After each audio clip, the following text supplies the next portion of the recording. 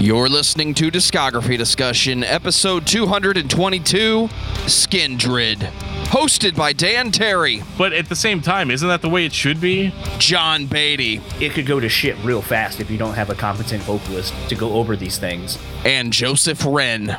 If we can have Sharknado, damn it, I can have sharks versus airplanes. Presented by DiscussMetal.com. And if you think the kids are right now and proceed with caution, then you are ready for this episode of Discography Discussion. I am Joe, that is Dan, that is John. What is up, everybody? Welcome to another episode of Discography Discussion. My name is Dan, with me is John and Joe. We're going to talk about some insane reggae-influenced hard rock. Dare I say new metal, or is this another one of those episodes where we're going to be like, is this band new metal? Are they not? They definitely seem more new than not. But as we go further on, we might be in another, to quote Joe, a hybrid situation here. Don't call it dubcore, John. That's not a real genre. Oh, because, you know, tech, metal, all that kind of shit. Like, some of the other subgenres that get thrown around are real genres. Listen, I'm not going to let you talk that way about crabcore, okay? That's just where we're at right now, okay? I'm going to go ahead and put this band in new metal and say that's what they are. It's just shocking to hear modern R&B influences in your new metal. I don't think we've heard that before. Can you give me another example? From Ashes to New? Nah, man, no one ever did it before them. Nobody said it on my show. They absolutely told John with a straight face that From Ashes to New is in fact the very first band to ever combine hard rock guitars with R&B sensibilities. Yep. Yeah, and rapping. They're the only people that ever did it. And the fact that they said it was rapping and not R&B influence, like right there, should tell you everything that you need to know. So maybe one of these days we'll do a From Ashes to New episode. You know, we'll do it as part of our Pioneers series. Is the trailer going to be in that? No, absolutely, 100%. As we all know, they invented metalcore. Yeah. Well, before Dan decides to pioneer podcasting, I'm going to take this time to say thank you to everyone for listening to the podcast. Thank you for listening and subscribing. If you are not a subscriber, then you can find everything Discography Discussion at DiscussMetal.com. We are on Spotify, Apple and Google Podcasts, TuneIn Radio, Stitcher, iHeartRadio, twitch.tv/DiscussMetalDan for all your game streaming and live recording needs. So if you have an Amazon Echo or a Google Home, you have no excuse. Ask it to play the latest episode of the Discography Discussion podcast, and it will. We're also on Facebook and on Twitter at Discuss Metal. Be sure to like, favorite, and subscribe. It really helps us out. It lets us know you're listening. And now Dan is going to tell us all about 5-star reviews. Well, we do love our 5-star reviews here on Discography Discussion. We love them so much, in fact, that we like to read them on the show. And I'm going to read one for you guys right now that we got just recently over there on Apple Podcasts. It says, great show with great production. When I started listening to podcasts a few years back, I started with this show. And I didn't realize what a terrible choice it was to do so at the time. I started sweating during this part. Because I've started to listen to a number of other podcasts since then, and very few align with my interests and have the production quality of Discography Discussion. With Joe and Dan being the nucleus of the show, and Jeff, Buddy, John, and a number of guests providing additional commentary, the show always delivers and makes me enjoy learning about bands and albums that I do and don't listen to. Keep up the good work. Dude, you're the nucleus of something. How do you feel about that? I feel positively charged. Is that how a nucleus works? I'm not 100% sure. No, hold on. I'm thinking about atoms right now, and I should be thinking about cells. Eves? You should be thinking about Eves. Cells have a nucleus. Well right? done, John. Yeah, I know. I heard it. I just didn't dignify it with comment. On that note, but not on that note at all. Speaking of comments, over on Facebook, in reference to our Linkin Park episode, Brett Duncan said, this was a good discussion. I pretty much agreed with everything you said. One More Light had great lyrics, and I can't stand the music, but I have been a huge fan of Linkin Park since 2003. Bought every album day one from Minutes to Midnight to Hunting Party. I enjoy you guys a lot. Now please talk about Chevelle soon. That would be awesome. I wonder what's next. Yeah, I do wonder what's next. I think point number one is that we need to get to some other bands first. You know, I mean, I don't know. I think it's fine. Here's a quick mini episode. You stole a Deftones riff to get your big single, and then you realized that Tool wasn't around and on the radio, so you stole their sound to get popular. There you go. Maybe their vocal sound. You know, we could probably talk for at least 10 minutes on Chevelle. Patreon. But it is not this day. Also over on Facebook, in reference to our episode on him, all right, I don't know how to pronounce your name, so I apologize, but I think it's Pika Olila. I'll allow it. If I didn't say it right, just let me know. We're on Facebook. You can just blow me up. Was not expecting this, but happy it's here. Cheers from Finland. So we got an actual Finnish comment there, which is fantastic. And Tyler Fleming just had to say, I've been waiting for this one. So contrary to what I thought going into doing a him episode, apparently there was massive demand for it. So thanks, John. Thank you for that. John Beatty saves the day. It's funny that like in some of those comments and so forth that a lot of people, I was really nervous because I was like, oh man, this is such a me heavy episode. And even when I went back and listened to it, I was like, fuck, everyone's gonna hate this. And to see the pretty positive reaction was overwhelming on my side, because I was like, does anyone care about this band? Right. We care, John. We all care. We definitely care. Speaking of people that care, we got an email directed directly at John, which is it came from Rubber Duck, and he says, "Hey, I'm not going to say anything about how it sounds, but it's out there." I'm sorry. The title of the email was, "Does John know of the bluegrass hymn covers?" He goes, "I'm not going to say anything about how it sounds, but it's out there. It's called Jussi Siren and the Groundbreakers, Heart of Grass." So make sure to check that out. We'll have to get your thoughts at a later date. I had found out about them, and if anyone's familiar with like this weird bluegrass covers phenomenon, so like there's Hey Dixie, where it's all AC/DC covers done in bluegrass style. That's amazing. Yep. So yes, I am aware of it. It's sometimes interesting when you take music that sounds the way it does and then completely redo it in another genre. You're like, huh. It's like when you see like Slayer songs done on like banjos and shit, like and stuff like that, where you're like, I didn't think that would work, but it kind of does. Yeah. Well, he goes on to say, I'm from Finland, and metal fans thought him were a girls band at the time. Not wrong. We all listened to all the Gothenburg stuff. It was funny visiting the U.S. and seeing hairy dudes with Heartogram shirts after the band blew up. It's Bam's fault. Blame Bam. It is Bam. It is Bam's fault. I still don't care for them much, but enjoyed the episode a lot. I could tell how much John likes the band because he kept saying the interesting thing about this band is, and this kind of enthusiasm keeps me coming back. Some of my favorite episodes have been about bands I don't care for. Hopefully he can get a few laughs out of the album. I listen to you guys at work, and it really helps pass the time. Thank you.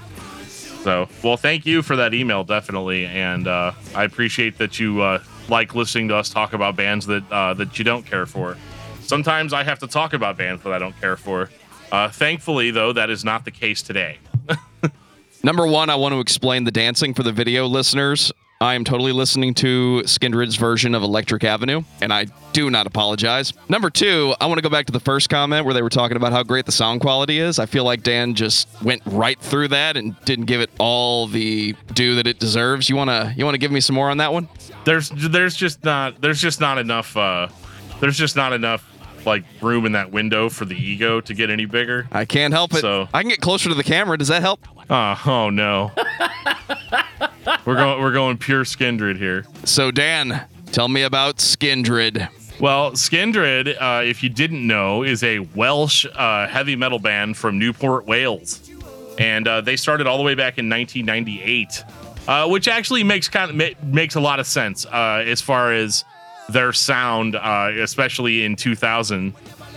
They combine reggae elements with a little bit of hip hop, a little bit of rock, a little bit of nu metal, and so you honestly, the thing that struck me the most listening to Skindred was that, number one, I had not been listening to this band for very long, and I was completely blown away by how fun and upbeat their music was. Because usually whenever we're talking about hip hop influenced or reggae influenced bands, it's still super like teen angst, sort of stuff.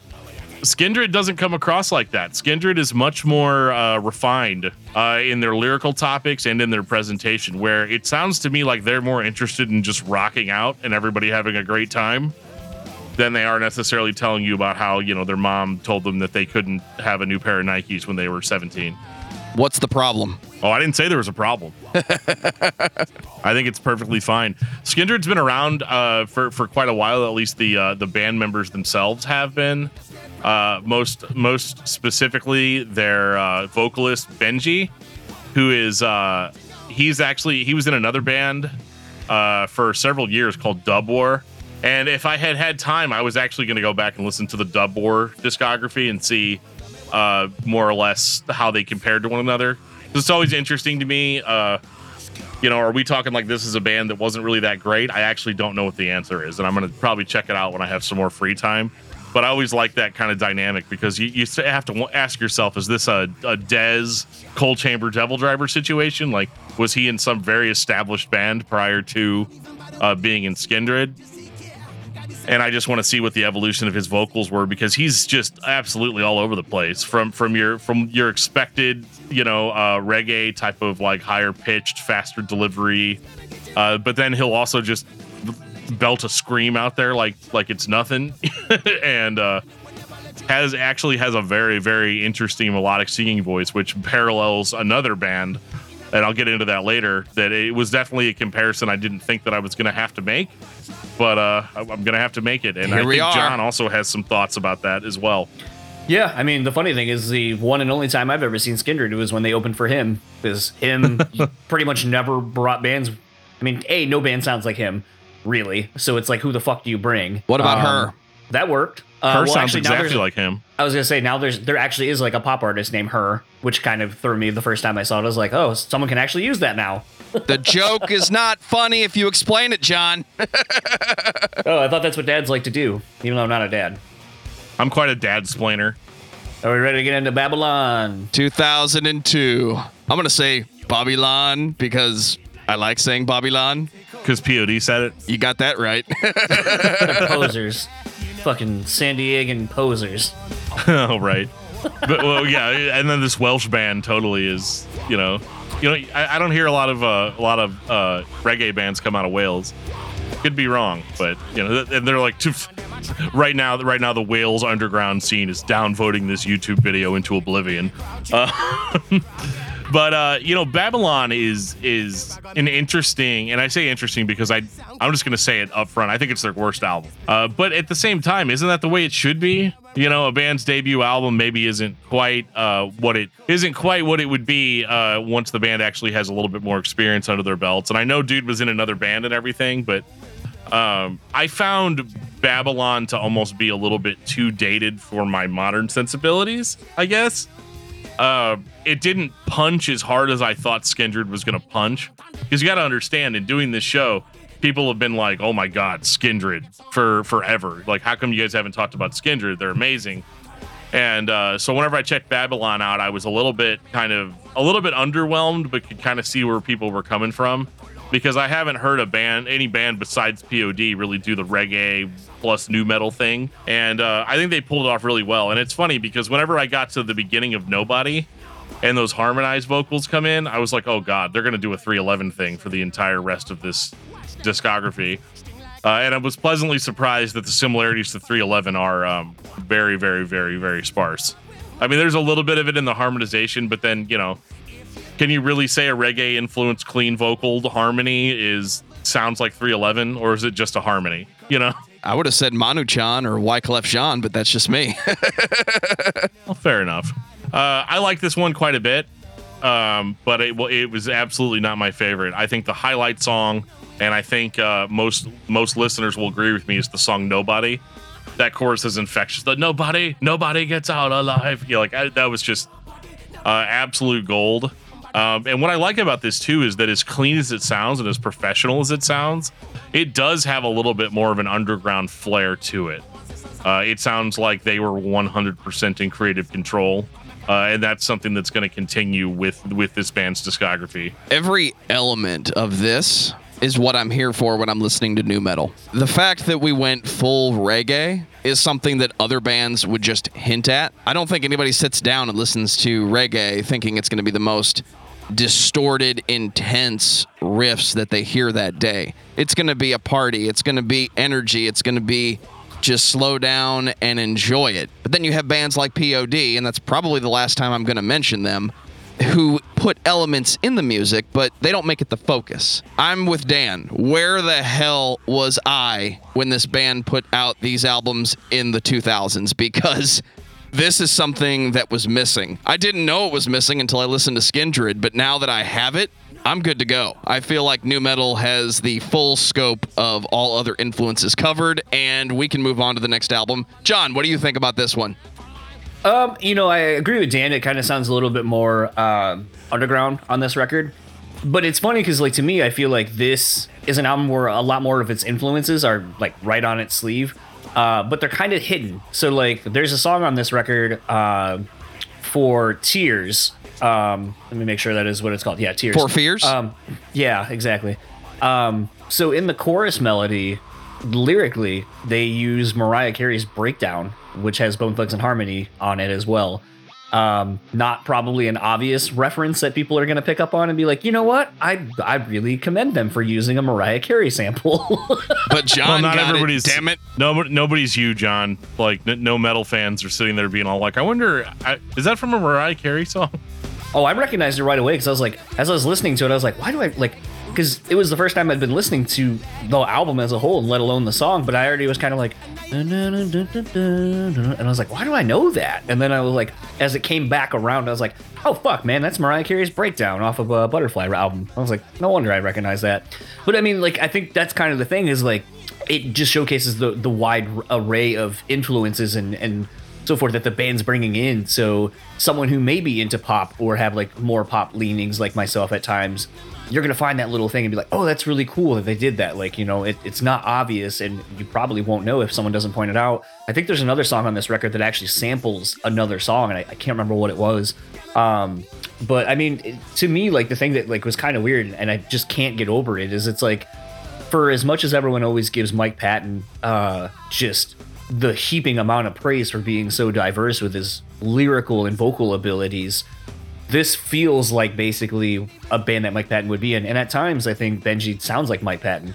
He also kind of sounds like some other people at different points in time, but I think largely the Mike Patton influence is there, where you just like can hear him going all over. And I think that that's kind of really what keeps me interested in this band. While it is interesting musically, it could go to shit real fast if you don't have a competent vocalist to go over these things.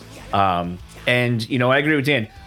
Nobody is a good song. To me, I like Pressure, though. Start First is also kind of cool. There's just, like, a lot of, like...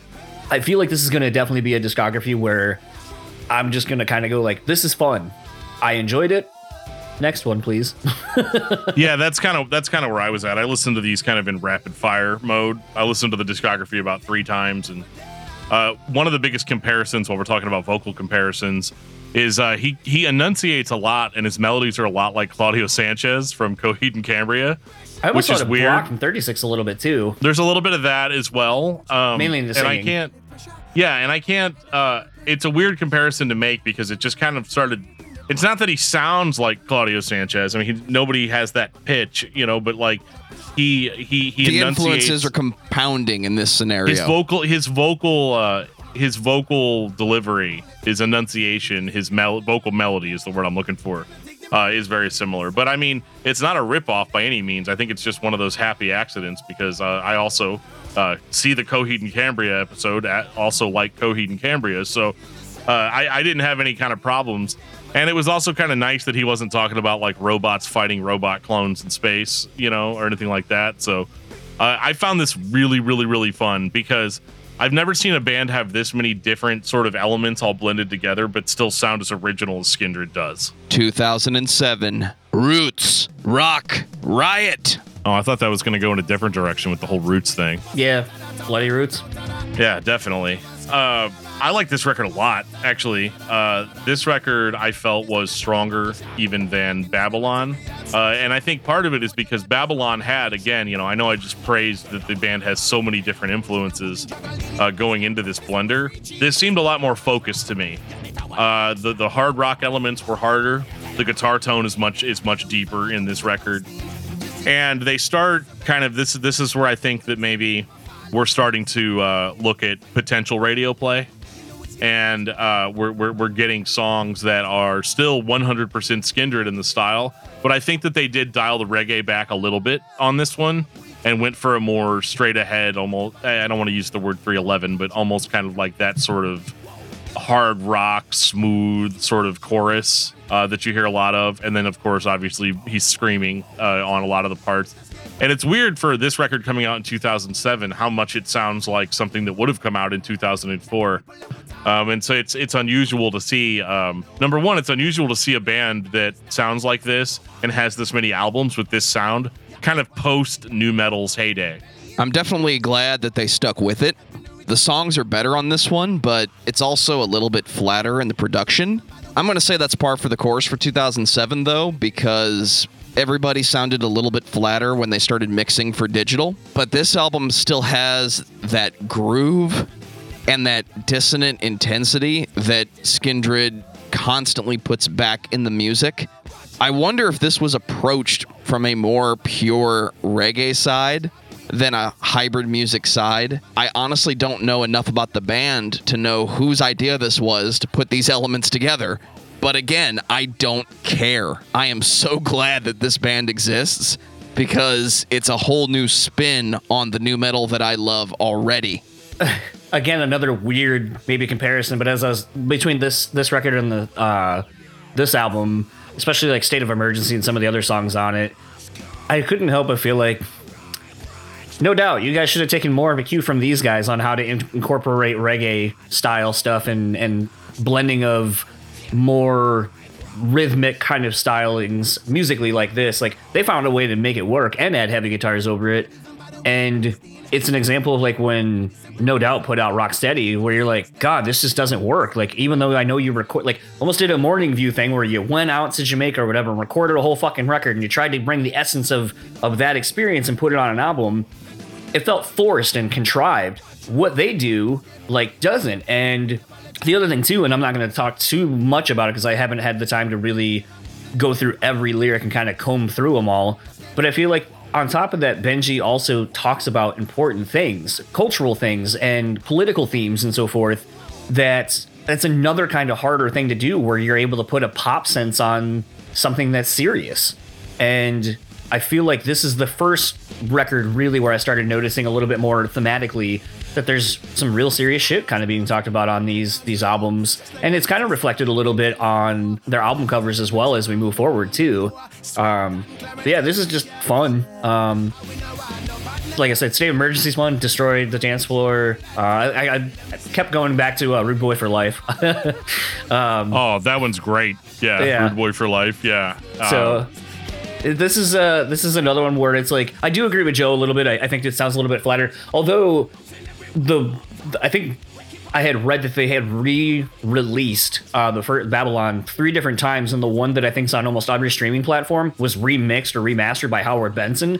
So of course it's going to sound really good in comparison to probably whoever originally did this, because I mean, you have one of the best to arguably do it, and then not discrediting whoever did this record, but it's just hard when you're going to like the cream of the crop basically on to remaster your first record. Welcome to 2021, John, where we will buy your remaster. See my album of the week. Right. The interesting thing, too, is that Babylon, actually, not to go back to talking about Babylon, but that record actually it was re-released a bunch of times, and it actually hit radio. I think, like, again, it hit radio a second time, like, several years after the release, which is something that you don't really see that often. Aerosmith with Dream On wasn't a single at first, and then after they had singles, it got picked back up and became a monster single after the fact. I'd almost be like, take that, you bitches, I knew these songs were good. Right. Then again, we all know that that's a crapshoot anyway. I remember Josie Scott from Saliva went on Howard Stern and sang that song from the Spider-Man movie with Chad Kroger. And they had the American Idol people on when that had just come out. And they're like, yeah, I remember all of them were like, yeah, I mean, you got like an okay voice, but like, you're probably never going to have a career out of this or anything like that. And then they revealed like, oh, by the way, he just won a Grammy for that fucking song that he just sang for you guys. And they're like, oh. And it's like, yeah, you don't know shit. So, anybody want to explain the name of this this next album for me? Shark Bites and Dog Fights 2009. So I think, because the funny thing about it was when I saw the album title at first, I was like, that's a fucking weird album name. But I mean, dogfights usually, as you can see on the album cover, refer to, when you're fighting in airplanes or fighter jets or whatever, like they're called dogfights for whatever reason. The shark bites thing, I'm not entirely sure. The only thing I can think of, and then coincidentally, again, when looking at the album cover a little bit more, those old fighter jets that had like the shark face basically on the noses of the planes. It's the only thing I could come up with. But a lot of it is a very literal interpretation of the album cover. But I don't necessarily, and this is kind of where I started paying attention initially more to some of the lyrics, because I was like, maybe this is like talking about being, especially like on the first one, Stand for Something, they're talking about like caught in chains, shackles on too tight, squirming for your life because you're gone and you lost your freedom. It's like, okay, like, obviously Benji is a APOC, a person of color, for those that don't know that acronym. And, comes from a different country and all that kind of stuff. So I could see it being a thing where, he's talking about, having to be in dogfights and so forth to overcome the oppression of growing up the way he did or in the environments that he did. And that basically those are the things that make you who you are and the experiences that you grow into or whatever. And that's why I was saying, like, I'll probably go back when we're done with this episode and really dig into the lyrics a lot more and just kind of see if there's more narrative that I'm just kind of missing, and like that some of these things, like an album title correlating to an overall theme might present itself a little bit more the more digging I do, but that's on me. And I would love to hear feedback. Email us, comment on social media or whatever if you have the answer for that, because that's the fun thing about doing this is sometimes we don't know everything and we can learn from all of you. So if you have more of an explanation, all ears. See, John, if you want to read into it, shark bites is like skateboarding, right? Like you destroyed your ankles with a skateboard. It was my wrists for me from falling. But I'm looking at this album cover thinking this is a sci-fi B movie waiting to happen. If we can have Sharknado, damn it, I can have sharks versus airplanes. I'll be a happy guy. But the music is that Skindred sound just continued. We're going to back off and be a little more hard rock in places, but it's still Skindred, dude. I can't say anything other than thank you for doing another cover of Electric Avenue, which I mentioned in the opening of the show for all the video watchers who are wondering, why is Joe just dancing? That's why. I was just a little bit, the Electric Avenue cover taken out of the equation, but I was kind of surprised at how fast this record went. It wasn't as many songs as the last two. It felt very tight and compact, and I almost feel like that sort of was a conscious effort to kind of get in and get out, not overstay the welcome, not kind of have any fat on the bone. And I kind of found myself coming back to this record a little bit more just because of how fast it went of a listening experience. But I think it's kind of interesting because it's like Joe had kind of mentioned on the last one where it's like, oh, it's more of this. And I feel like each record kind of changes a little bit where it might be like, oh, like, Dan and I were talking this week about how there's sort of tropes at times where it's like, oh, here's like the one dub kind of sound or more like the reggaeton kind of style song. And then like they kind of get a little bit more poppier in some instances, or they get a little bit more heavier in some instances. Like they're kind of expanding their range of what they've been doing. And I feel like to me, the hooks on this are just fucking huge. Like musical hooks even are a lot bigger than they've been on the last two records. Like look at a song like Calling All Stations. Sorry. I was surprised at how quickly it was over. I remember because I was doing something or whatever, and so whenever I realized that the album had stopped, at like 30 minutes, I was like, oh god, did I just listen to an EP? Oh, and I was like, no, there's a decent amount of songs here. But yeah, I think that this is the point of the discography where like, yeah, it's just more Skindred. And I think that's one of the hard things about this is that like I can't critically analyze it and say like, Well, here you can tell that there's a maturity, in the time signature and the overall production value, because the producer, like, I could do all of that, but it's just it's a nice little 30-minute shot of Skindred, and it's exactly what it needs to be. I do enjoy that they sound more modern. I enjoy that aspect of it immensely. And now, some of the stuff I was complaining about Babylon, about how stuff just didn't hit hard enough. We're kind of in more modern music territory now. So the hard guitars are harder. The vocals are more harsh. His delivery is getting better and better. His ability to belt out a chorus, a catchy hook, is better than I think most mainstream bands. So I can't. Skindred's a band that I'm kind of like, man, I feel like they should have been bigger in the U.S., but I also kind of understand why they weren't. Just because U.S. audiences, we weren't listening to stuff like this. Everything we were listening to right now, what year is this? 2009. So all we care about right now is like what Howard Jones is doing. I still care about what Howard Jones is doing, but it's just one of those things where unfortunately this style of music, or maybe fortunately for them, was continued to be popular overseas forever. But yeah, I really, really, really enjoyed this record, and I feel like it was actually just the right length, especially considering the records we're going to get going forward. You're never going to be disappointed in this band. Spoilers. But it is definitely the downside to listening to it all in one shot, is it all tends to blend together. But it's not because they're a bad band. It's just because they were innovative on their first record. Therefore, they have not had to innovate much since their inception. There's a band that 311 fans will undoubtedly know that is local to us in St. Louis. I'm talking about The Urge. Play that fucking Urge shit. I don't know why we didn't know about this band in 2009, because this should have been huge locally. To have that new metal sound that our market just cannot let go. And by the way, dude can actually sing and perform at a high rate of speed. It's almost reggae influenced. I think this band would have fit in really well here. And again, I'm just upset that we didn't know about him sooner. I would go and see Skindred and The Urge right now. Like, absolutely. Steve, book that show, please. I mean, I'd go to any show right now. By the way, shout out to Josh Toomey, who says Howard Jones should replace every singer. Instant upgrade. To which I said, what about Bruce Dickinson? He said it wasn't a debate after that. Well, you know what? We're going to get into we're going to get into how we feel about that on the Iron Maiden episode. So, you may not be happy with the results. So that's just a little preview for you. But back to Skindred. Are we ready for Union Black? Yeah, I mean, I'm ready.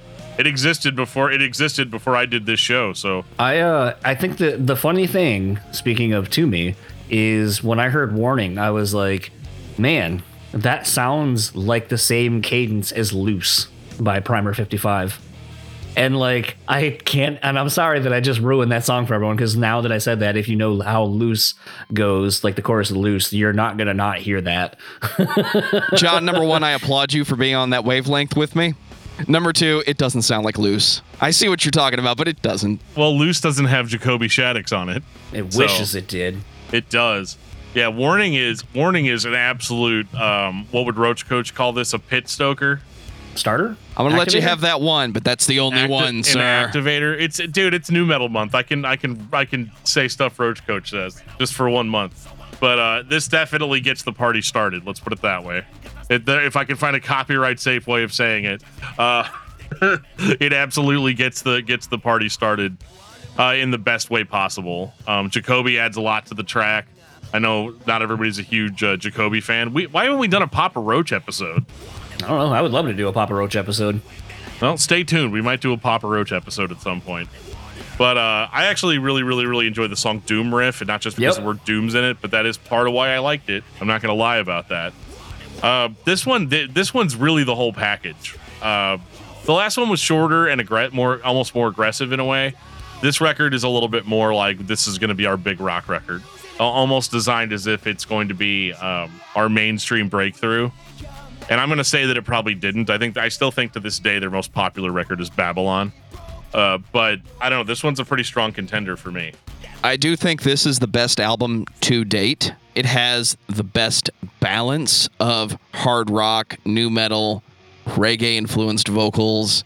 that R&B sound that invaded pop music for so long. In some places, I don't hear the Primer 55s. I hear a slightly twisted Seven Dust. And I feel weird saying that because this band does not sound like Seven Dust. But I think sometimes the criticisms are the same. Not everybody likes what Seven Dust is doing because they just don't get it. They don't get the over-the-top, groove-driven intensity with nice sounding vocals and sometimes Morgan screaming. So when you take Skindred, who's doing the next step in this new metal pop R&B mashup sound that they have, I could see that comparison being similar. But to me, this is just their next step. I don't think it's the best album, but you're right. It's definitely, we're trying to break into the mainstream if we weren't already here. Well, the thing about them being mainstream, though, is they still weren't, and they're this is what's interesting about Skindred and makes them a more talented band, I think, than a lot of bands that are in this genre, is that these guys are genuinely good at writing songs and getting people pumped up and creating a vibe. But it doesn't sound commercialized at all. Like, sure, it can be commercial, but I don't think that it was necessarily written as such. I think this is just the level that they're on as far as being able to deliver a really, really good, awesome, like, party rock record. Because, like, I'm not angry when I listen to Skindred, and a lot of bands that put off this sort of vibe try to create an angry vibe. Instead, I'm just having fun. I'm acting like Joe down there, just like rocking out, bobbing my head back and forth. Like, I'm having a great time, and I can only imagine that feeling extends beyond a billion whenever you're at a live show. They say cats don't dance. I'm here to tell you that Dan doesn't dance. But if nobody's looking, we'll talk about cats later. He can get a little sway going on. It's pretty hilarious. Like, what's funny to me is, like, again, like, the band, I think, is very comfortable in the sound that they've grown into over the last, 4 records or so at this point. But, like, they still kind of keep pushing new elements in. Like, you look at a song like Death to All Spies, and I feel like that kind of brings in, granted, like, this came out, 2011, so, like, we're well beyond the emo phase at this point. But, like, a song like Death to All Spies, God. like, when I heard it, I was like, oh, it feels like a little bit like Motion City Soundtrack with, like, those keys and, like, the synths and stuff, like, and the dancey kind of beat around it reminded me a little bit of, like, that era of, Motion City. But, like, again, like, it's just, I don't know, like, this is just a fun one, like, Gun Talk, like I said, it's kind of getting into the tropey thing where you kind of got, like, your reggae or kind of dub style song, and Gun Talk, like, at first, like, when you looked at it, you're like, that's a hard ass fucking song title.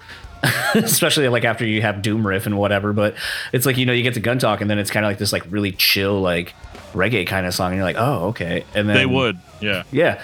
And, they even kind of, like, the funny thing is they even reference A, their own band name, and B, the album that they're, this album title. That's just part of the genre. You have to do that.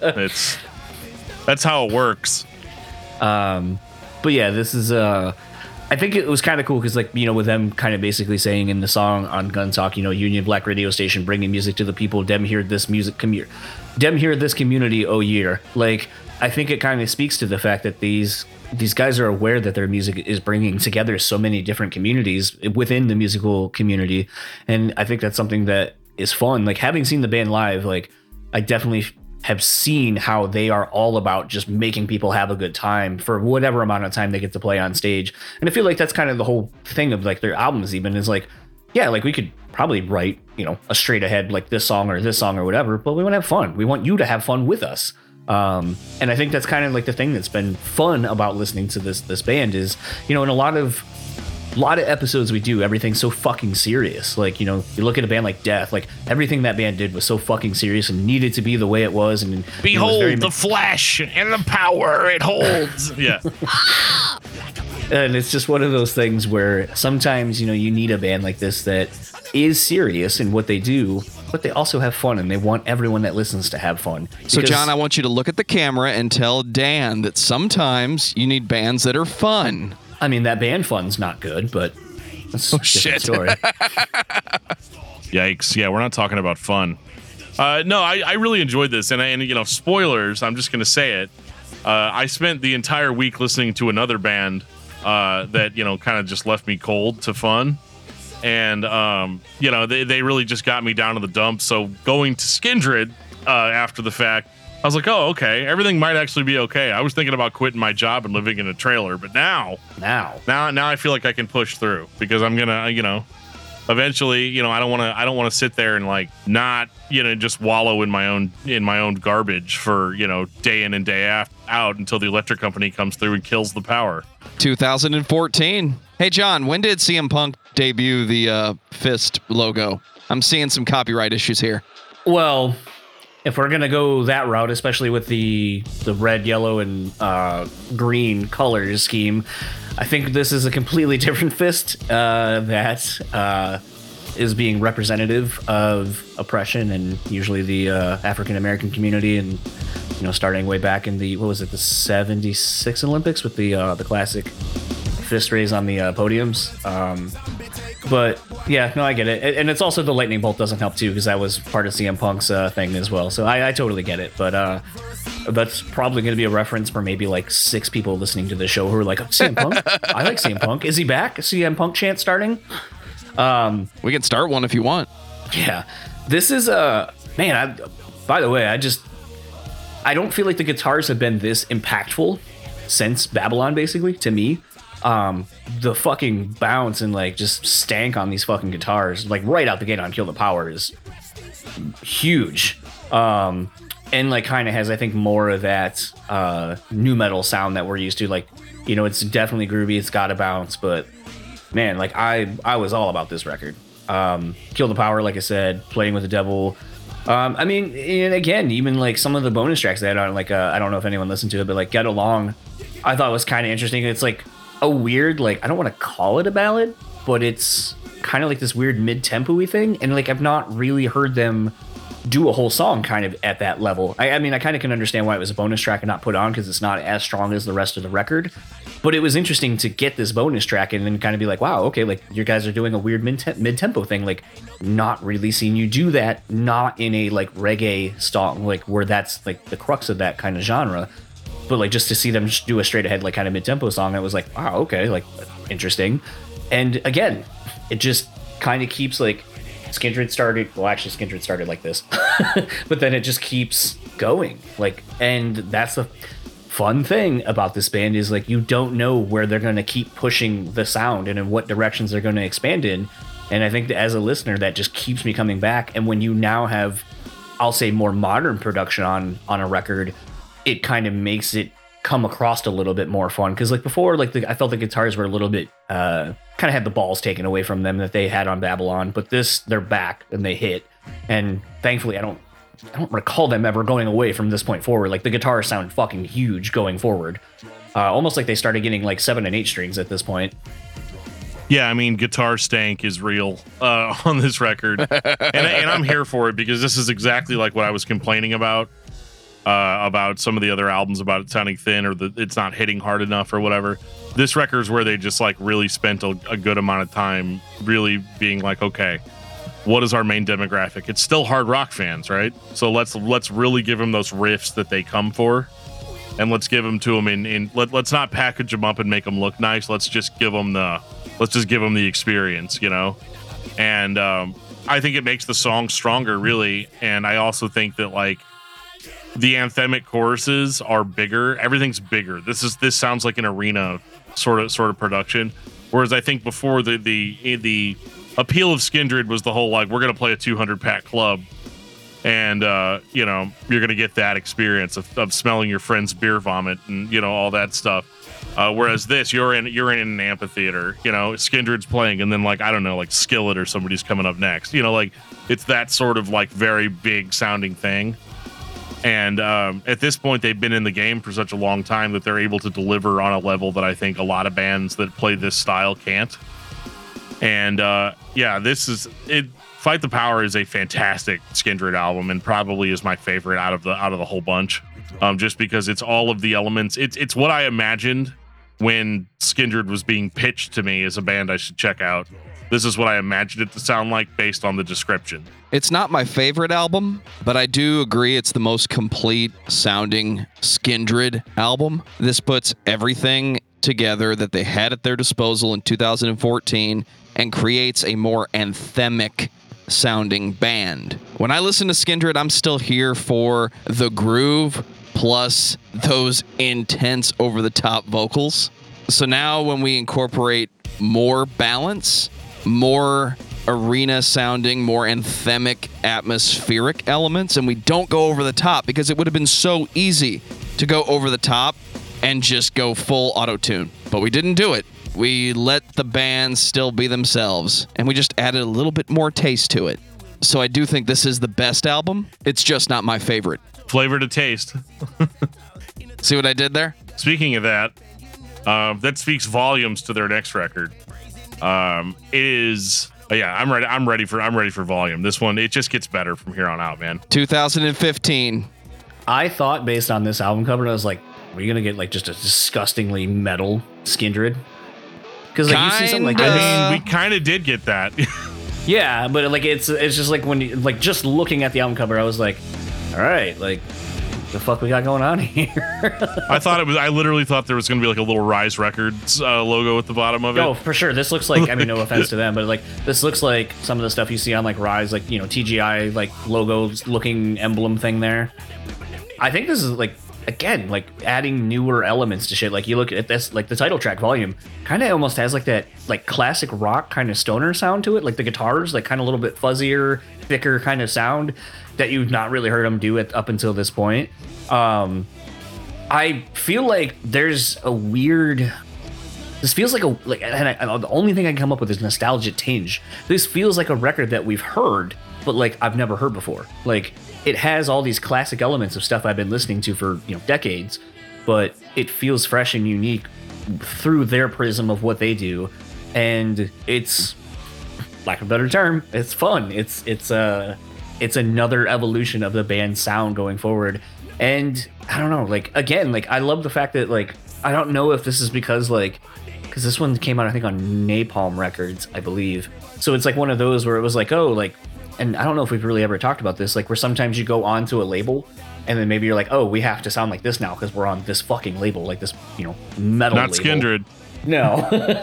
They're okay with looking like it, but sounding like it, no, not so much. I just want to pogo for the rest of this album. Can I do the whole show with a headset and just be bobbing up and down?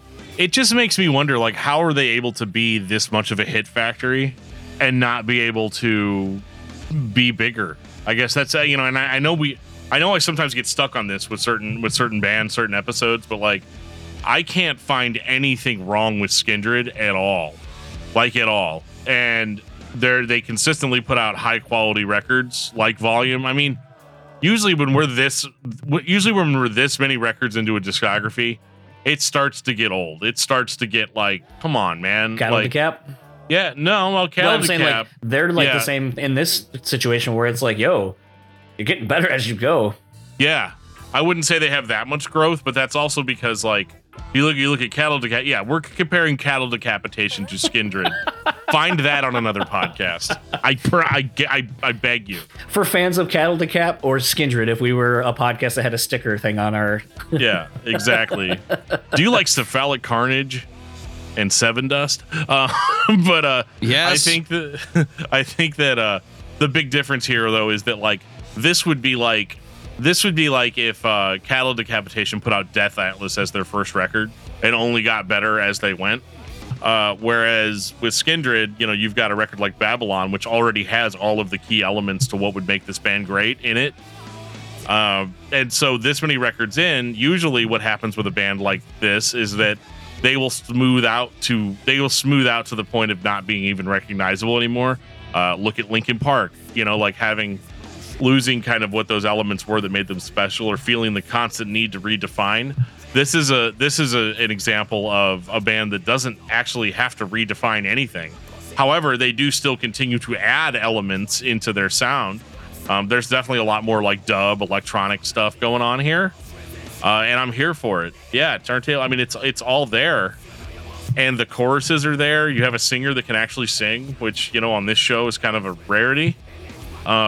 You know, and so yeah, I mean, just powerhouse vocalists, super heavy riffs, but then I'm looking at the Spotify stats for this record, and it's not that that's how you judge music really, but they only had one song, which was Under Attack, that broke 1 million plays on Spotify, and I can't figure out like why that is when a record sounds this good. I could hand this to anybody. Like if I was in high school right now, let's say it was 2003, I could hand this record to anybody and then be like, oh my God, this is the greatest band I've ever heard in my life. Yeah, 100%. There's a machine right outside our classroom. Except a couple years later, they replaced those machines with milk machines. But thankfully, I was graduated by then. So give me that Just high what I want. fructose corn syrup. Milk from a machine. At $2.39 a chug, John. Hey, do you guys remember those when they tried putting milk in bags? That actually makes sense to me. Do you not remember that? Like when you would get like the little like I don't remember literally that. like a almost like a beanbag size thing of milk. It's less waste. Sorry for the sidetrack there, but that's interesting. I'm gonna have to like now you're gonna make me have to type bag of milk into Google. Oh, fucking bags of sand! What the fuck?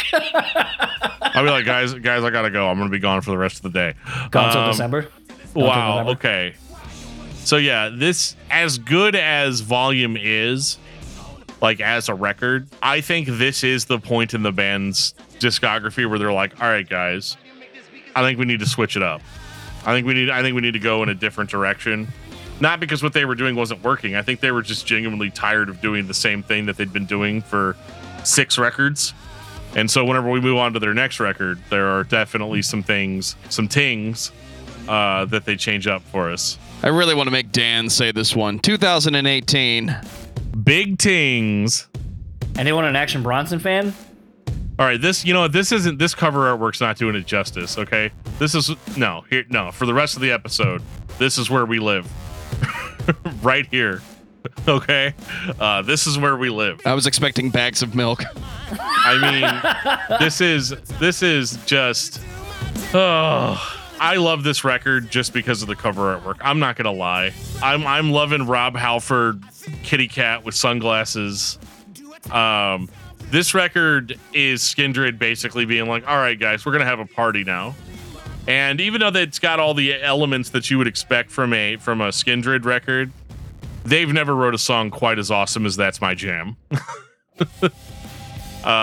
It's big. It's anthemic. It's a little bit more low key. It's a little bit less metal overall, a little bit less hard rock, but I'm kind of here for it. I like that they have fully embraced the arena. They are ready to come and destroy the stage of your local band showcase, not local band showcase, but like, you know, your festival. You know, yeah, they're not going to be in big letters at the top, but like when you go and see, you know, whatever festival's allowed, they're going to play and everybody's like, holy crap, who's that band and why are they not headlining?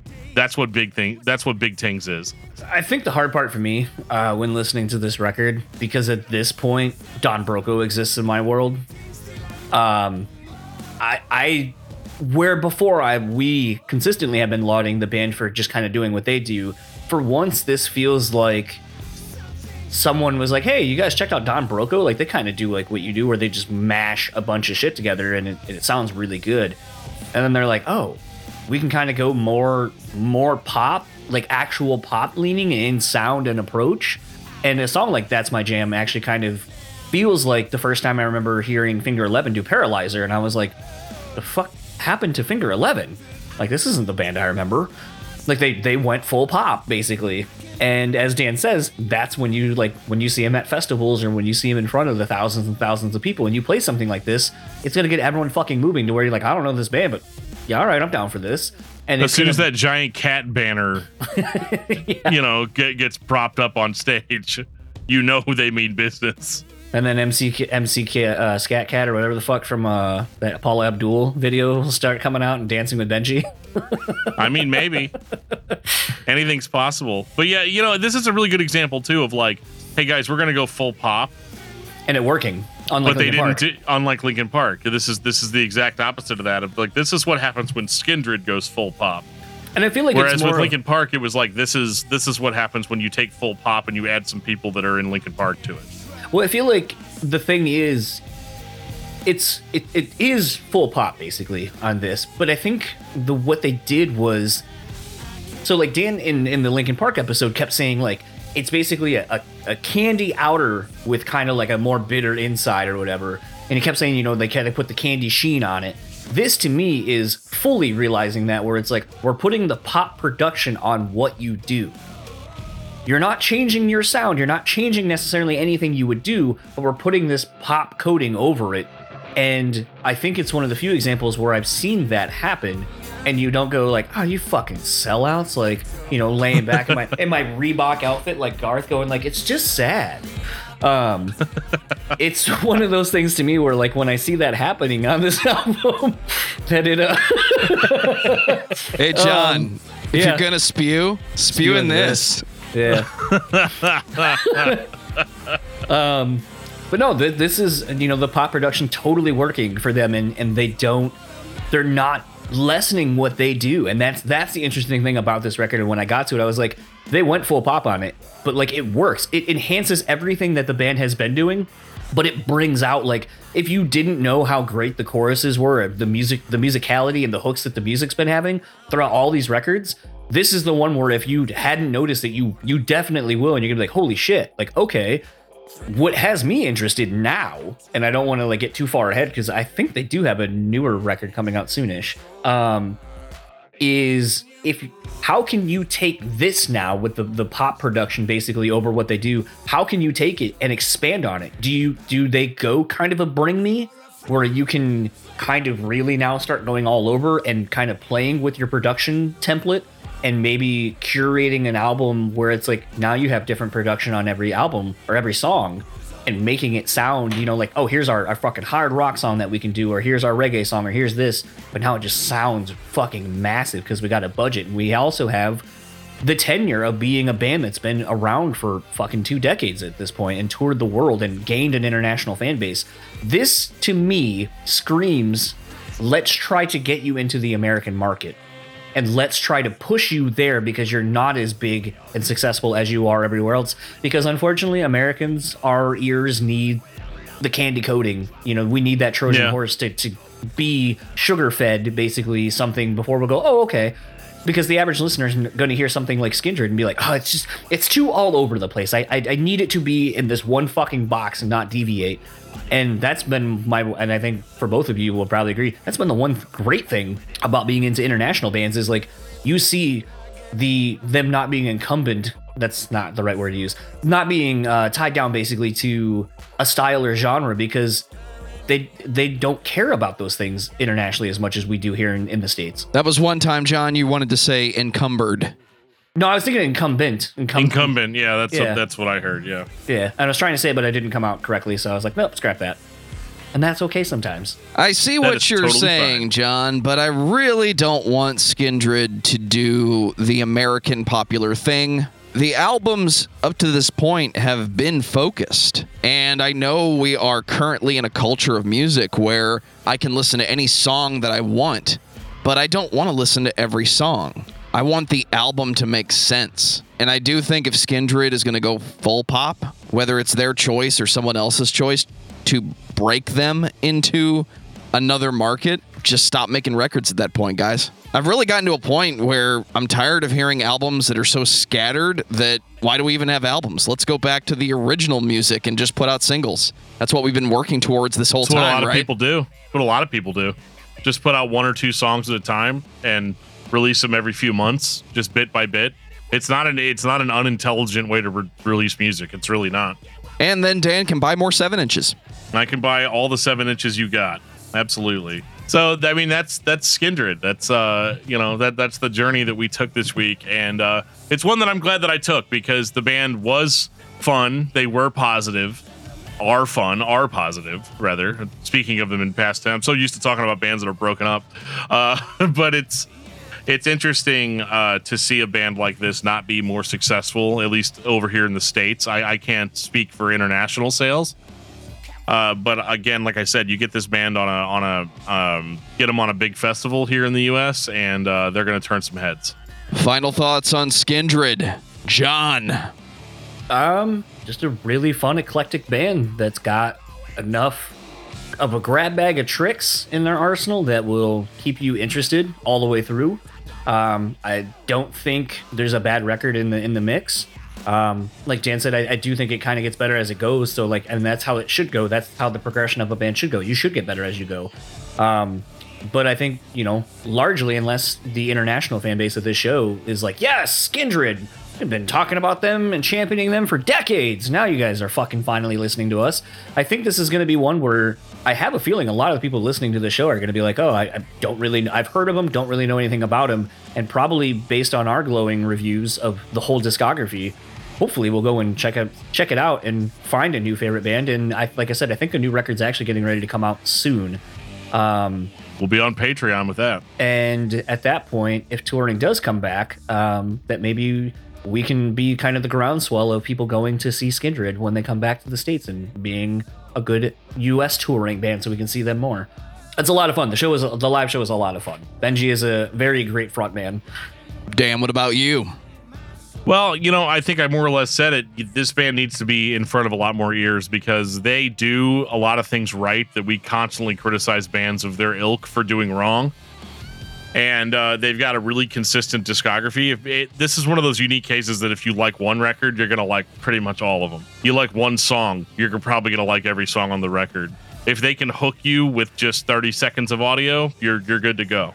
Skindred does not fail. At any point in the discography, they are interesting to listen to. You can step on at any point. There are some high points, in my opinion, especially the more nu metal sounding songs. But the overall groove and the overall feeling of the band does not change. Stick with them. I think this band has the ability to break a little bit harder, but I'm worried that we're going to flip into the pop-influenced rock that we have too much of. I've heard the reggae and the nu metal in such combination that I just want this band to have that niche. I want them to stick with that thing that I haven't heard anybody else do as well as they have. But you're not going to have a bad time listening to this band. So listen to Skindred. You're really going to enjoy it. And if you're like us, it's going to be a change of pace that you were not expecting. And I think that that's important sometimes, especially when the band is as fun as this one can be. Dan, what's your album of the week? I've really been enjoying the Clouds mixtape by NF this week. John, what about you? Going with an old classic, Color Morale, No Hope. Ooh, that is a good record. Really good. This is the first record Josh Schroeder did that I heard where I was like, oh, you're working with bands I like now. There you go. Instead of Rise Record, shout out. Yeah. For me, it's Injustice for All by Metallica. $5 on Amazon. Picked up the remastered version of that album. Still no bass, huh? Does it sound better? No, it sounds exactly the same. I'm still running it through a Sweet amplifier, and it still sounds like Injustice for All. So still no bass? The bass is there. It's just turned down so low it's inaudible to most people. I was thinking about that problem recently. Everybody says Metallica should go back and turn the bass up. I don't think anybody's realized that Jason Newsted didn't have a good bass tone until Bob Rock got involved. I can't confirm nor deny because I can't hear it. Hot takes. Take us out, DFT. If you like this podcast and you're listening or watching via the various avenues that you can enjoy the show, if you ever want to reach out to us or talk to us or give us band suggestions, there's a lot of different ways you can do that. You can reach out to us on Facebook at facebook.com/discography discussion. We have a Facebook group set up for the podcast where you can chat about your favorite episodes or just whatever you're listening to or share memes. We're really, really, really into memes. And, you can reach out to us on Twitter at Discuss Metal. You can send us an email at danandjoeshow@gmail.com. You can reach out to us on our Discord server. There will be a link in the show notes for this episode that'll take you to our Discord server where you can join us as well as fans of the show pretty much 24/7. We're almost always there in some capacity. So if you want to chat and reach out, definitely do so. If you want to get some sweet discography discussion merch, there's going to be a link in the show notes that'll take you to our Teespring store where you can get a variety of different items, including cell phone cases for Android and iPhone. And t-shirts and socks and anything else creative that I can throw our logo on and sell to you to wear on your body or your accessories. So with all that being said, thank you guys so much for checking out the podcast, and we will catch you guys next time. And on that note, this has been episode 222 of Discography Discussion. Thank you for listening.